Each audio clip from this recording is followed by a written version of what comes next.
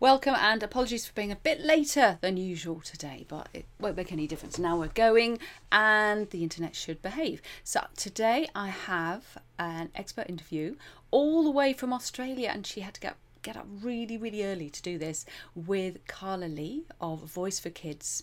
And Carla's also going to be sharing a shared story with us as well. And we end up with a beautiful healing from Susan Cowmiller, one of the Best Way to Divorce gang. Let's have a look first at the news.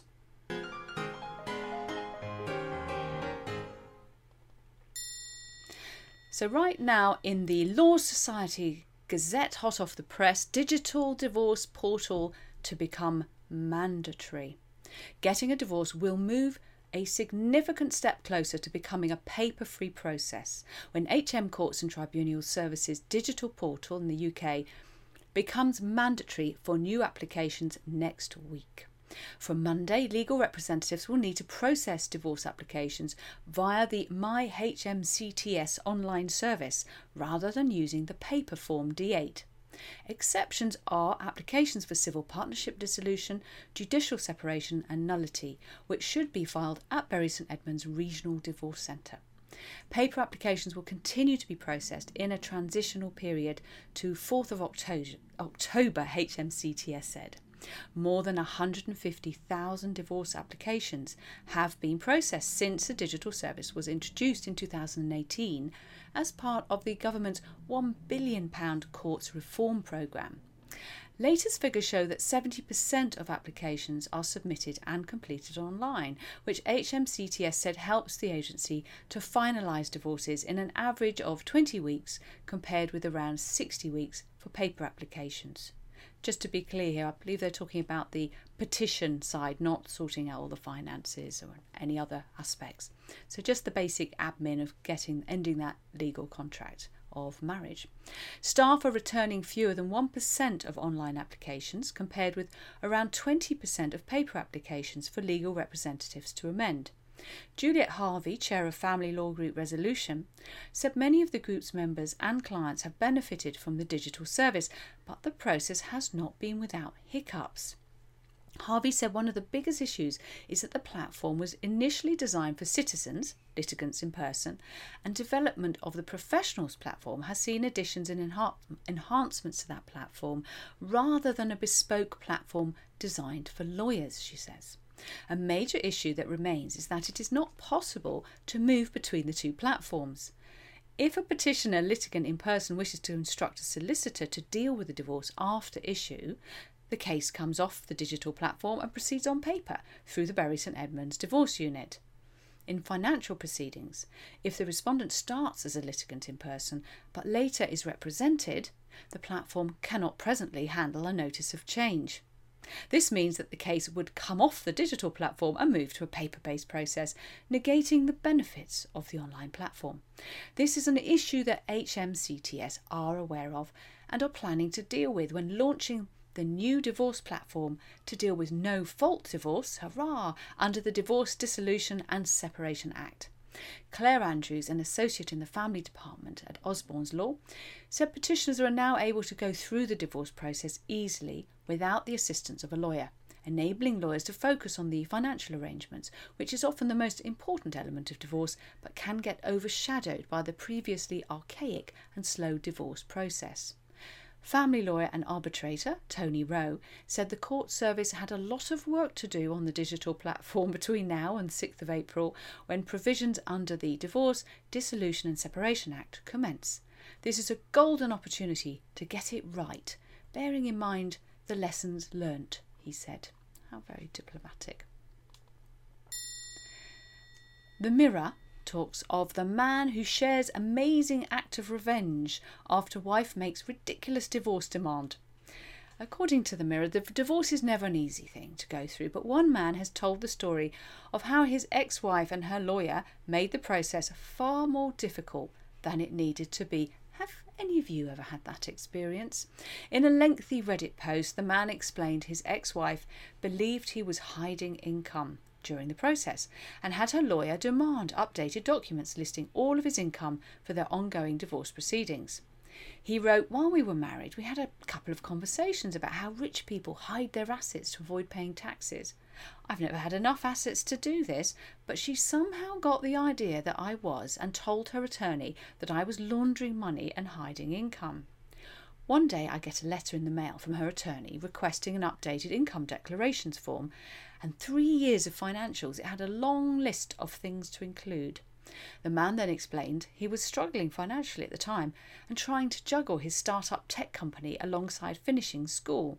But when he told the lawyer he couldn't afford to pay to print the documents and send them to him, he accused the man of lying and threatened him with further legal action. The man continued, I called him to explain my situation. He all but called me a liar and didn't believe I couldn't afford it.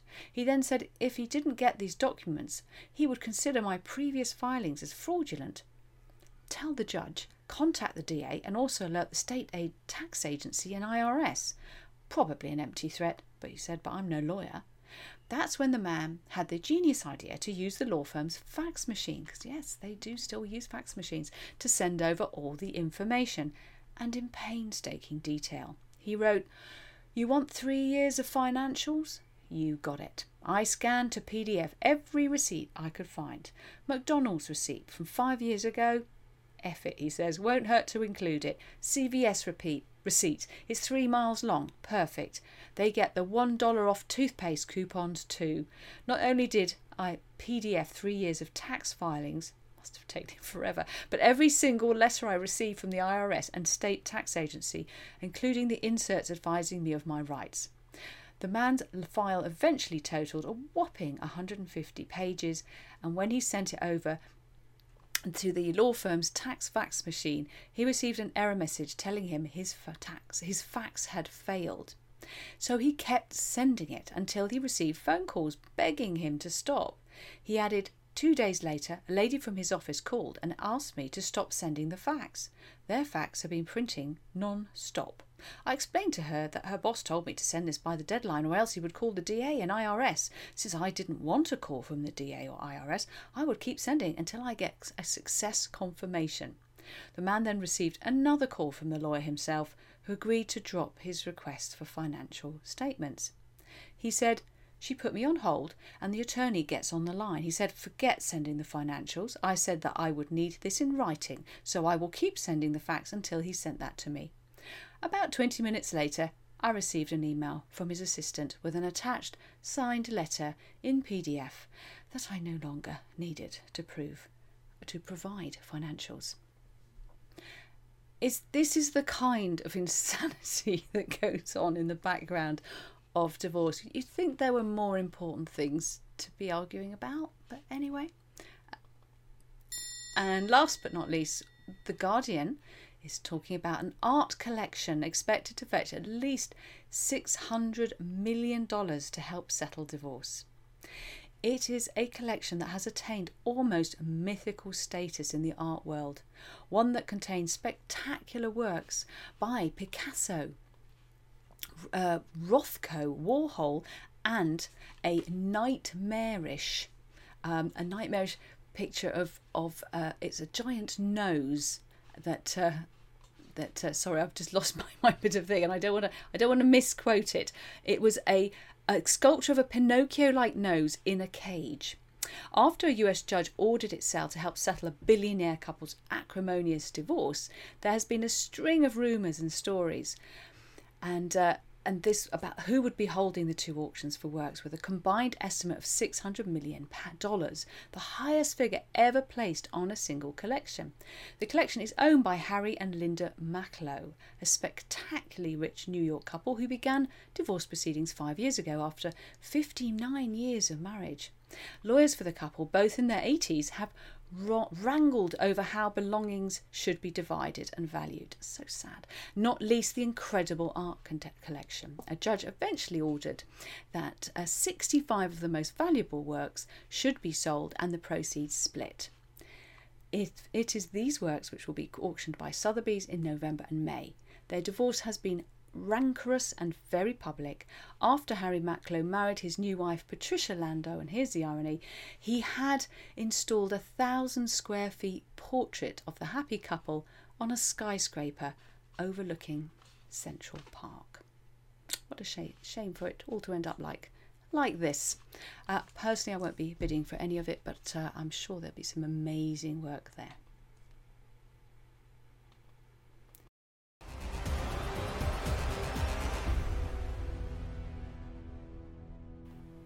To our experts. Thank you so much, Carla, and I'm so sorry I made you get up so very horribly early over there in Australia, but I'm really, really grateful. So I was very, very keen to meet you anyway.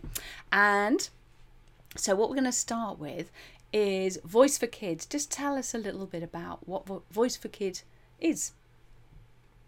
Okay, so I started Voice for Kids due to the fact of being a child of divorce myself. So at the age of 9, my parents separated, and for the next 17 years, I pretty much struggled with the effects of my parents' divorce.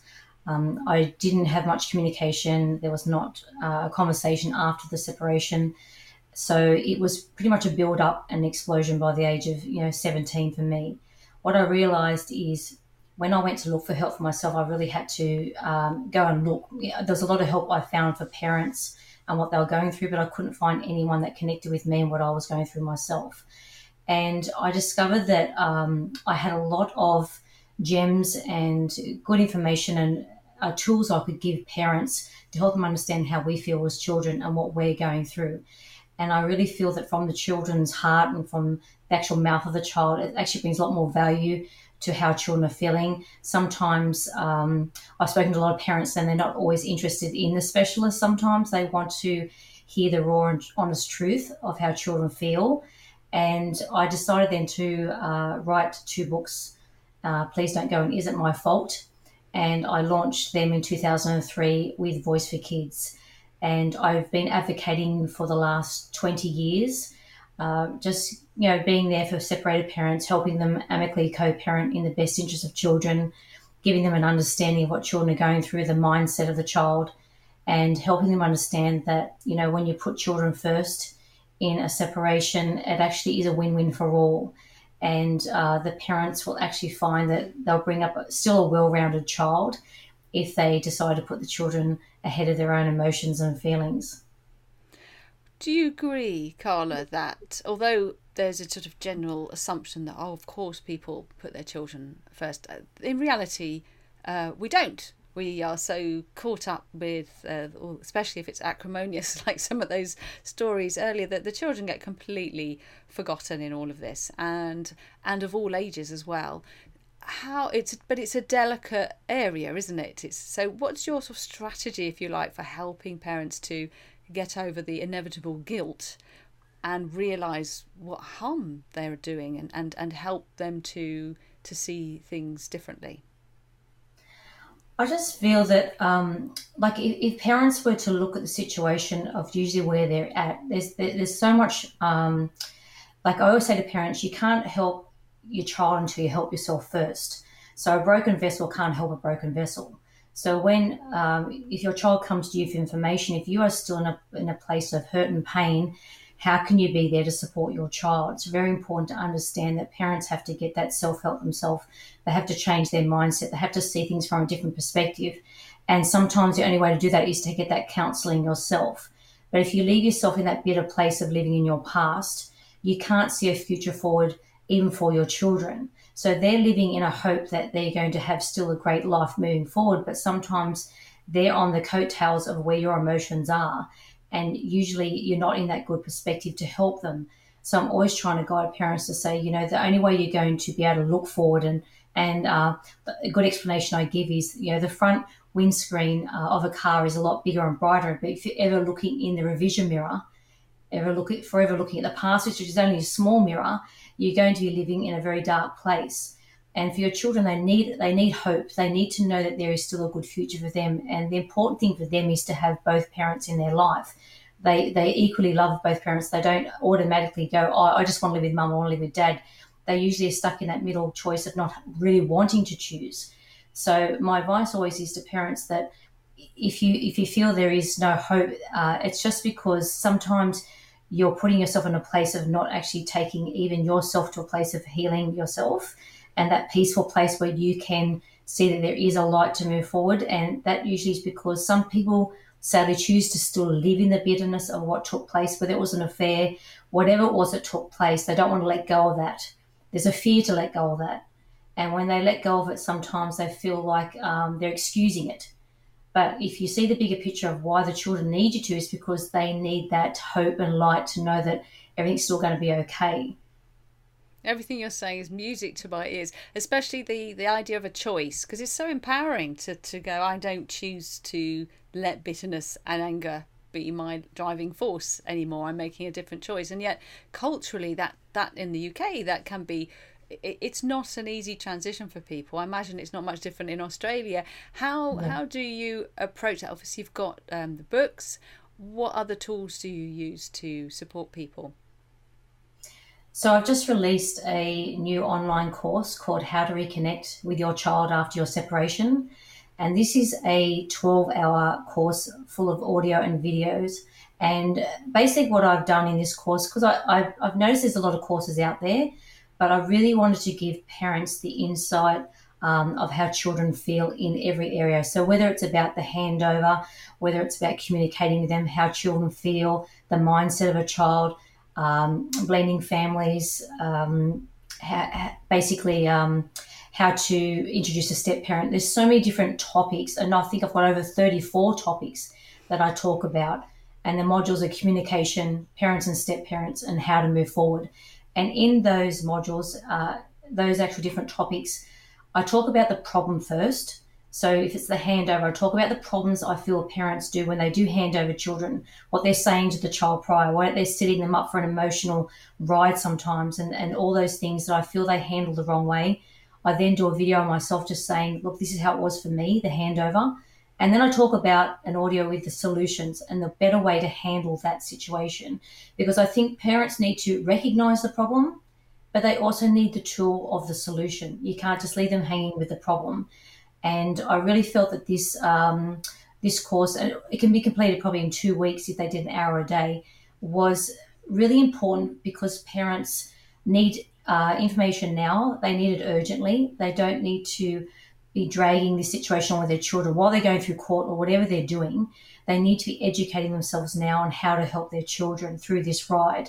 And this is something they can do in the comfort of their own home. So besides doing my ebooks and paperback books, I just thought a relaxed course that they can do in the comfort of their home, educate themselves, and they can pre-educate themselves. So they've only just separated. They can see all the different topics I'm talking about and have the information now, so when those topics arise, they're actually prepared.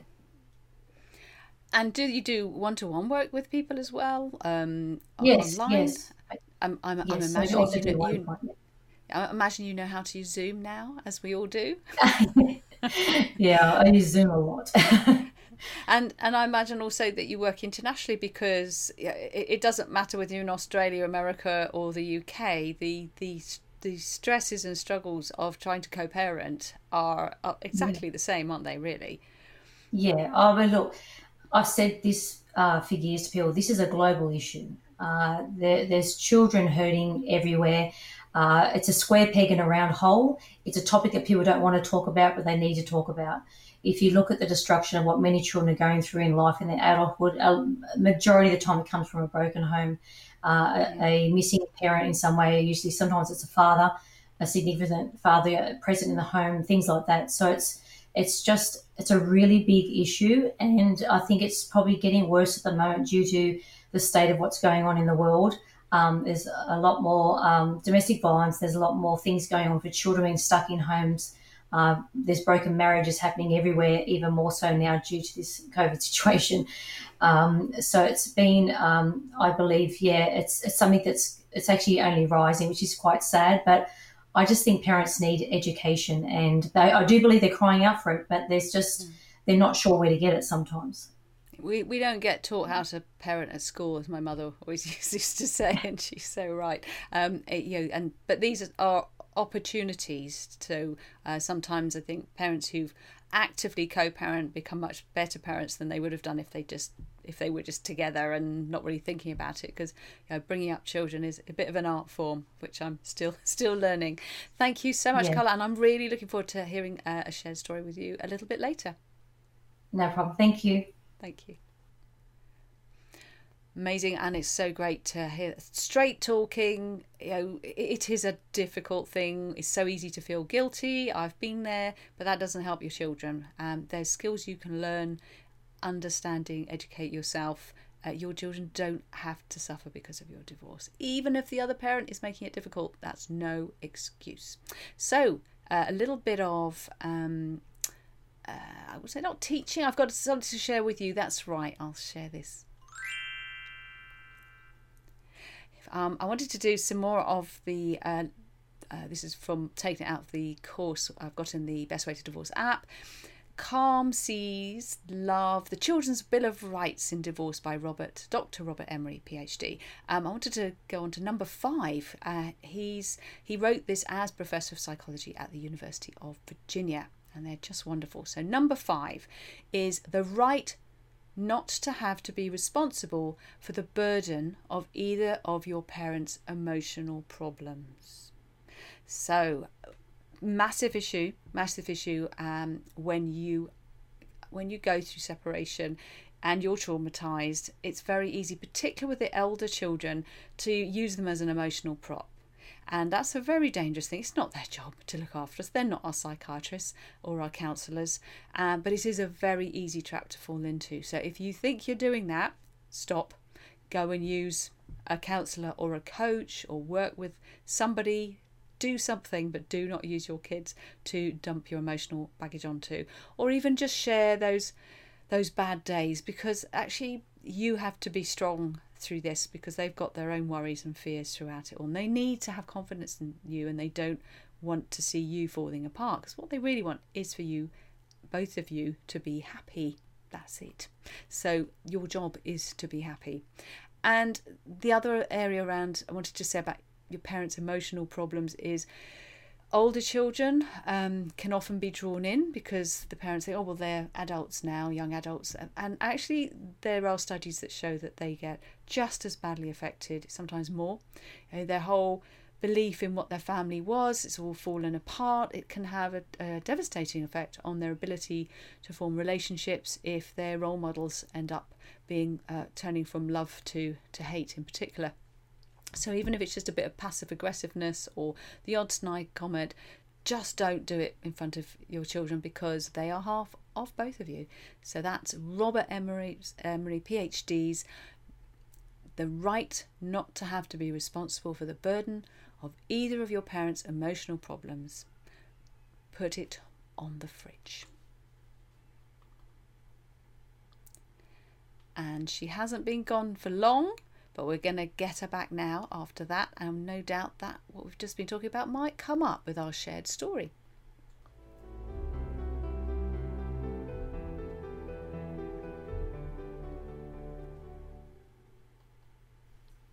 And welcome again, deja vu, Carla. I just wanted to say, Erica in England has just said, I tell my children it's my job to take care of you, and it's my job to take care of me. Wise words as always from Erica, and completely what you were just saying, Carla. So, shared story, what would you like to share with us? Okay, I think the story I will share it's quite an important one. It's impacting, and a lot of people have actually asked me to share this before. And it's about when children are caught in the middle. And I was 17 at this stage. I was still living with my father at this time, and he was engaged. So I was about to have a stepmother. And up until this point, there was never any discussion of me not being able to talk about my mother or my father to each other. So it didn't seem to be a problem. Until this one day, I was actually taken to the kitchen and sat down, and I was asked by my father to not mention my mother's name in the house anymore. And when this moment happened for me as a child, it actually took me back to the 9-year-old little girl when my parents separated. So when I was 9 and my parents told me they were separated, I pretty much froze. Because in that moment, my parents never fought before they separated. So for me, it was quite a shock that my parents separated. There wasn't any arguments. So it put me in a state of shock. So all of a sudden, I'm 17 years old and I feel like I'm reliving the same shock, which is being asked something or being told something that I'm not prepared for. And I remember in that moment thinking to myself, why would my father be asking me to deny my mother? Like, why would he suddenly be not wanting me to talk about her? This has never been asked before. And I realized in that moment, because I was 17, but children grow up very fast when they go through divorce. Their maturity, I feel, and their brain grows faster because we try to work things out ourselves. I feel like I was a lot older in my head, and I'd worked out in that moment that I feel that this request actually came from my stepmother, not from my dad. That it was this insecurity that she had, and due to that insecurity that she'd asked of my father, because now they're engaged, she was secure in his love, that she could ask such a thing of him to then ask me. So in that moment, I remember turning and just saying, okay, because I didn't know what to say. I was scared of my dad at the time. And I didn't know if I did react and say, why you asked me such a thing, what would happen to me? So I just said, okay. But walking away from the kitchen that day, because they proceeded to tell me that my stepmother's children agree as well. They won't talk about their other father. So it was like, you need to agree with everyone else. This is the decision we've made. I remember walking to my bedroom and just crying and ringing my mother and saying, I can't live here anymore. And my mother said, what's happened? And I said, I'm not allowed to talk about you anymore. I can't mention your name anymore. And my mother was quite shocked because this had never been an issue before. And I thought to myself, maybe it's when my mother pulls up to pick me up that she doesn't like, my stepmother doesn't like seeing my mother. And there's all these silly insecurities that I thought, because my parents separated, I was 9, I was now 17 years old. It can't be an insecurity my dad's got. It's a long time later on. He dated a few ladies even before this lady. So it got to the point where I asked my mum, can I go and live with her? And when I did finally tell my dad, I think it was the next day, I was very scared. It's very hard to be a child of divorce and to walk up to a parent that you're scared of and tell them you want to leave them, to live with another parent. It's not a position you even want to be put in. But I felt I had no choice, because I felt like, to deny my mother was wrong. I didn't feel that a child should have to do that. I was at that mature age. I mean, I'm grateful that I was at that age, because I hear of little children all the time that are told to deny another parent, and they are so young they don't understand that it's wrong. They just get basically controlled in the way to do it, to think that it's normal, to think that they have to do it. They get persuaded and coerced. And for me, I was old enough to know that that was a wrong thing to be asked of. But the sad thing was, when I left and went to live with my mum, I then lost my father in return, because the connection between him dwindled, and pretty much came to a place where I was writing letters to say to him, the reason I'm not happy is because you asked such a thing of me. But it came to a place where they were denying that it was ever asked. And that's what was really difficult for me as a child, because I was put in the middle of a statement that should never have been asked. And then I looked like the bad person for moving away from them. That's such a painful story. When you see that happening, how can you empower the elder children, and also empower the other parent? Because at that time they probably just didn't really know what to do. In hindsight, I mean, obviously not ask you in the first place, but when it does happen, what kind of strategies have you found can be helpful? Well, I was only saying this to someone the other day who was asking me about this story. I said it was when I made the comment to my dad, and I said, okay, I remember my head saying to me, why are you even saying that? My brain was arguing with myself. You should, and I think, as I said, it was the fear that I had of my dad that held me back. But I'd really like to encourage teenagers that you have a voice and you do have the right to speak up. And it doesn't have to be said in a way that's malice. It can just be, it can even be a question of, like in my situation, if I was to go back, I wish I would have said something like, Dad, can I ask you, all this time, you've never had a problem with Mum. Why now? Why now? I think they need to explain to us why. They need to answer for a question that they're asking us. And I think children need to be in a place that they're brave enough to know that it's okay to ask. And it's okay for you to also say, I don't personally feel that this is right what you're asking me. We have a right to also to actually have a voice and say that we don't necessarily agree with it. And if it comes to that place where you feel to be with the other parent, and you're able to, the other parent might just have to accept that due to the question they've asked. As I said, for me, I was too emotional because I hadn't dealt with anything by this stage. I hadn't had any counselling. So I was still very, very raw for my parents' separation at 9. That was the problem. I hadn't had any counselling, and the discussion of my parents' separation had never been talked about. So I was still the little girl at 9 at 17. But I think if children have had counselling and they're brave enough, it's okay to step up and say, I don't agree. Why are you asking me this? And do I get a say in this also because of my feelings? And I don't want to deny you, and I don't want to deny my mother. And I'd never want to be put in this position to have to say this about yourself, because I think my dad never reversed it to see what this would be like if it was done to him. And I always say to people all the time, before you say something, you should reverse it and see what it's like to be done to yourself, before you ask a child. Do you agree that in situations like that, what might help as well is to use mediation, family mediation, because there are specialised mediators who work specifically with families, children, grandparents, and help resolve. And I think with the step parenting side, it is so challenging to be a step parent. And if someone's not that intuitive a parent, they can, as you say, get defensive and ask things that actually are completely unacceptable, but they don't realise.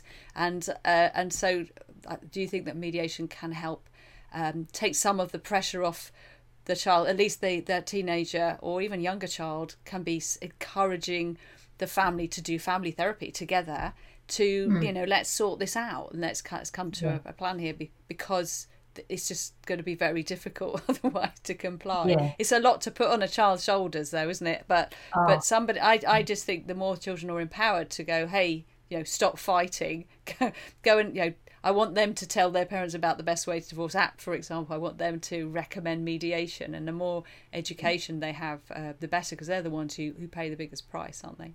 Yeah. Oh, look, I highly recommend mediation, and I highly recommend it over court if you can avoid it, because I really feel that sometimes children are just dragged through the family court. I mean, I wasn't dragged through the family court, thank goodness. I went through enough. I'd hate to think of what it would be like to be dragged through the family court. I've seen so many children's lives destroyed because of being dragged through 5, 6, 7 years of court. But I truly believe that mediation is the way, and there's some wonderful services out there that you hear of, and they'll interview the child and ask the child how they're feeling first, open that information up, and then give that information to the parents. The mediator will give that information and say, well, we've talked to your child, and this is how your child feels. They're caught in the middle. They love you both. They don't want to have to choose. They want you to be amicable. They want you to get along. They want to see you both. And they're all the things that they need to hear. They don't want to be put in that position. They were brought into the world by them, so they want to be with them. And they just need to understand, that sometimes there's always one stubborn parent, I find, that just won't go to that mediation. And that's when it comes to being selfless over selfish, and actually putting the children first, and understand that mediation is not necessarily walking in because you're trying to make things better with your ex. It's for the sake of your child. And that when you put your child first, you'll actually get a better relationship with the ex. And I say to people all the time, it's like a business. You have this asset, you have this child, and this asset's not going away. As much as you might try and, like we have a business, you break up, you sell the business, and off you go with your two halves, you're still going to have an asset. And that asset needs to be valued and looked after, so that child's not brought up to think that that they're a broken vessel. They can grow up to feel that they're loved by still two people. They might be in two different homes, but they can have that equalness there, and understand there that they'll understand there's probably still a little bit of turmoil between the parents, but they get along. They're civil for their sake, and that's really all I needed. Was my mum was quite civil. My dad was very quiet, but then all of a sudden when the stepmother came in, it became very different. And that's where I think step-parents have to learn their place. They're there to support the father of the child or the mother of the child. They just need to be a support, but the main parents, the biological parents, need to be the two that work together. And that child will learn to grow to love that step-parent if they just are a friend at the beginning. They only need to be a friend. They don't need to be another mother or father. Brilliant advice. Thank you so much for sharing that story as well. No problem. I hope to have you on the show again soon. Bye for now. No problem. Thank you. Thanks, Susie. In the app, Best Way to Divorce app, you will find, I'm actually going to take out of in the welcome pack, there is co-parenting resources. I'm going to be creating a specific co-parenting area, because I'm gathering so many great resources. Already in there we have Split Smart, online special discount as well. Make your co-parenting plan and talk about what happens when we remarry. Really go through it. You can avoid a lot of problems if you have these discussions. And if you're not great at talking to each other, that's great, because you can do it over the internet through the software, but then go and have a mediation session to go through and talk about the things you're not quite agreeing on. And it's not about agreeing, it's about hearing each other and having that discussion, and bringing in particularly the elder children into that, and letting them have a say. Now we are ready for healing after all that, so let's bring in I'm just going to let you know we've got Susan, who does EFT, Emotional Freedom Technique, and she is a health coach. And today Susan's very kindly going to give us one of her healings.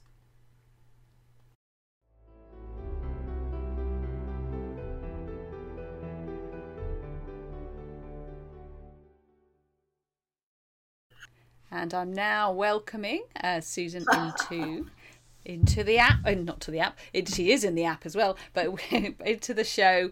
And sorry to keep you waiting. We delayed a little bit today because I needed to make sure I had enough internet juice for this show to live stream, and luckily at the last minute that all worked fine. So what are we going to do today? Today we're going to do a lovely basic EFT tapping on overwhelm and related stuff to do with overwhelm. It comes from your program last week, actually. I knew I was on this week, and I'm going to do an EFT to help people with overwhelm. Excellent. And remember, this also goes out on iTunes and Forest Row Radio. It's called Wild Heart Radio. Wonderful show. So if you're aware if you can describe what you're doing as well, and also sometimes people might want to shut their eyes as well, and if you can just so you're aware of that, then everybody can have a go. So I'm going to be quiet now and enjoy the session. Thank you very much. So Susan Cowmiller sharing EFT guidance and a routine to help reduce overwhelm. I also work with a follow-on of tapping, EFT tapping, called matrix re-imprinting. It's like an extension, but it's the icing on the cake, and it's a powerful modality. And my lifestyle prescriptions health coach work is to do with the whole body, the mind-body route to healing chronic health. So in last week's show, as I mentioned, Susie was discussing that the amount of information she gives new attendees, etc., to the prioritising, etc., that she feels that potentially they go away very overwhelmed. And we can ease overwhelm. EFT tapping works that it can work in two levels. It works as a very effective quick fix, and it works on a longer scale, 6 weeks, 2 months, 6 months, helping people to heal at a very deep level. So my sharing tonight will help you feel less burdened and more empowered to do what's required to get to the end of what can be a troublesome divorce journey. You can get there intact. So whilst going through the divorce journey, you may have feelings of dread and overwhelm and fear, panic, the stuff which jars you, and you feel it in your body. You feel it in your heart, your chest, your head. Your breathing can be short and sharp. So stress and related stress feelings, anxieties require managing. And with guidance, positive intention, you can use tapping as an excellent quick fix to get you through a meeting, to get you through the day, a difficult phase. 5 or 10 minutes can and will help you to reduce overwhelm, instill calm, and have a confident intention. So EFT, Emotional Freedom Technique, working on energy channels. I'm tapping just now on the energy channels, but I'm explaining that there's energy channels in the body. Acupuncturists use needles. We use our fingertips, tapping on energy points of the body, releasing blocks of negative energy, bad stuff stuck at cellular level. We call it psychological acupuncture. And if you take an active part just now, you will feel sensations in your body. And that's blocked energy moving, being released. You may yawn, burp, have tummy rumbling. But I'd like you to be aware, if you're actively involved, that actually you can feel things in your body. So let's begin. Basically, I'm going to be asking you to repeat my statements. However, I may put my hand up, and that means I'm going to be saying a few bits of information.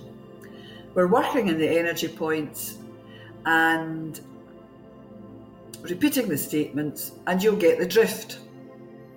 So, please start tapping on your karate point of your hand. Just gently tap. We do a starter statement. We start with a negative and qualify it with a positive. So I'm going to say the negative statement and repeat when I'm finished it. Even though there are times when I feel very overwhelmed, I know I'm able to deal with all of this. Repeat that too. I'm going to repeat it. Even though there are times when I can feel very overwhelmed, I know I'm able to deal with lots of this. So we're going up to the top of the head point, the crown of the head. And we're going to use 2 or 3 fingers to gently tap. So, feeling overwhelmed quite a lot of the time. Then there's 3 points in the eye, corner of the eye socket. I feel overwhelmed and it causes me deep anxiety. Side of the eye, these feelings of overwhelm. Underneath the eye socket, tapping gently. I feel overwhelmed a lot of the time. Now underneath the nose, tapping gently. We're just repeating the same statements for 2 or 3 rounds. I feel overwhelmed a lot of the time. Underneath the bottom lip, I feel overwhelmed an awful lot of the time. Then we have a point in the collarbone. By the way, you can change hands and change sides. It doesn't matter. So the collarbone point, I feel hopelessly overwhelmed sometimes. And then we've got the point underneath the arm, bra strap area for women. I feel overwhelmed far too much of the time. We're back up at the top of the head. Just keep moving through the points. I feel overwhelmed and I can feel it in my body. Move to the corner of the eye point. While we're continuing to do the more negative aspects of the rounds of tapping, I want you to sense where you might be feeling your discomfort in your body. It may move. And you can give it a number out of 10. 10's the highest if it's really bad. 5's middle of the road. But try to sense what your body's telling you, because your body speaks to you. So move to the side of the eye, feeling overwhelmed. Feeling overwhelmed. Feeling anxious much too often. I feel overwhelmed too often. Stressed and anxious. Unable to cope. Back up to the top of the head. These feelings of anxiety, they're quite strong a lot of the time. I feel stressed and anxious. There's so much to do, to organise. But feeling like this doesn't do me any good. I need to try to feel a little bit better, stronger. So I'm going to choose to ease these feelings of overwhelm. I'm choosing to ease these feelings of stress and anxiety. I'm choosing to ease the strong, difficult feelings of overwhelm. Back up to the top of the head. And take a deep breath. As you're doing this, I choose to feel empowered. Just repeat the statements as I say them. I choose to release at least some of the stress. I choose to feel more confident about what I've got to do. I choose to feel more confident and work to a plan. Underneath the nose. Choosing to feel much more at ease and in control of what's happening.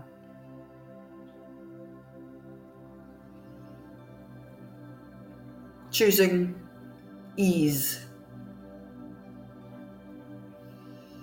Choosing to be able to do what I've got to do.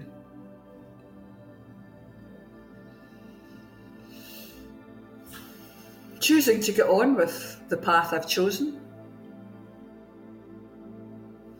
Top of the head, feeling much more at ease. Feeling empowered. I feel able to do what's ahead of me. I've made the choice, I've work to do, I'm going to do it. Feeling empowered. Feeling empowered in my whole body. Feeling strengthened. Feeling better. Now place your hand over your heart space and take 2, 3 or 4 deep breaths. The divorce path isn't easy. This is a tool and a technique that can give you instant relief to get on with your day, to get on with your meeting that you're going to get on with whatever's going on, to feel empowered. I have lots of videos. Check me out. I'm also the author of Survive and Thrive After Trauma. I've been there. Don't want to do it again. I wish you well. Thank you very much, Susie. That's me finished. Thank you. I've tapped all over, got nice little red bits all over me now, tapping away. Thank you very, very much for that, Susan, and for sharing that with everyone here, because, as you say, and as we've said all the way through the show, this is your children need you to look after yourself. As Erica said, it's your job to look after yourself as well as a parent. It's not their job. And so you open your mind to the different ways of doing that are also interesting and enjoyable and going to reap rewards for you and are easy, so easy to do. So in the war of divorce, on the battlefield of family separation, always make peace your weapon of choice.